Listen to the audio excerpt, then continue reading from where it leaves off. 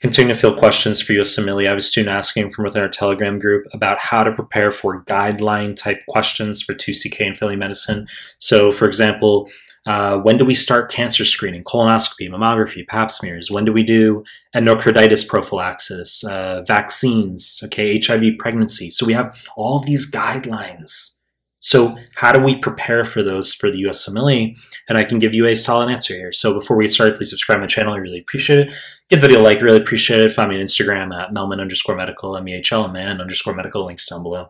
Find me on Telegram, links to the Telegram group and channel down below. Now start the clip. So how do we prepare for guideline type questions? And my answer is, unfortunately, preparing for guidelines, super fucking annoying because they can by all means shift over the course of a single year. All right, so when we're studying for step 1, Marfan syndrome is going to be chromosome 15, FBN1, FBN2, autosomal dominant, 20 years from now as well. But when I was sitting for the USMLE a decade ago, you needed to know that we treated C. diff with Metro, not Vanc. Now it's Vanc. You needed to know that we notably did not do lung cancer screening. Now we do it. So guidelines shift.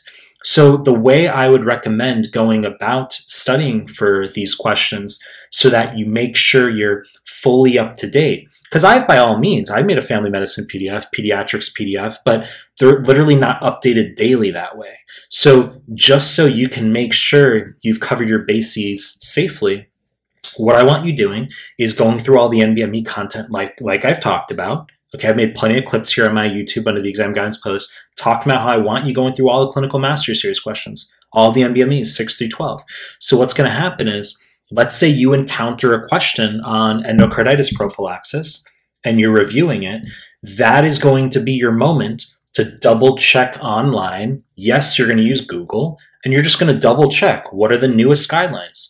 The new NBMEs and Clinical Mastery Series will have explanations there. So you're going to have that info, and then you're just going to compare it with literally Google.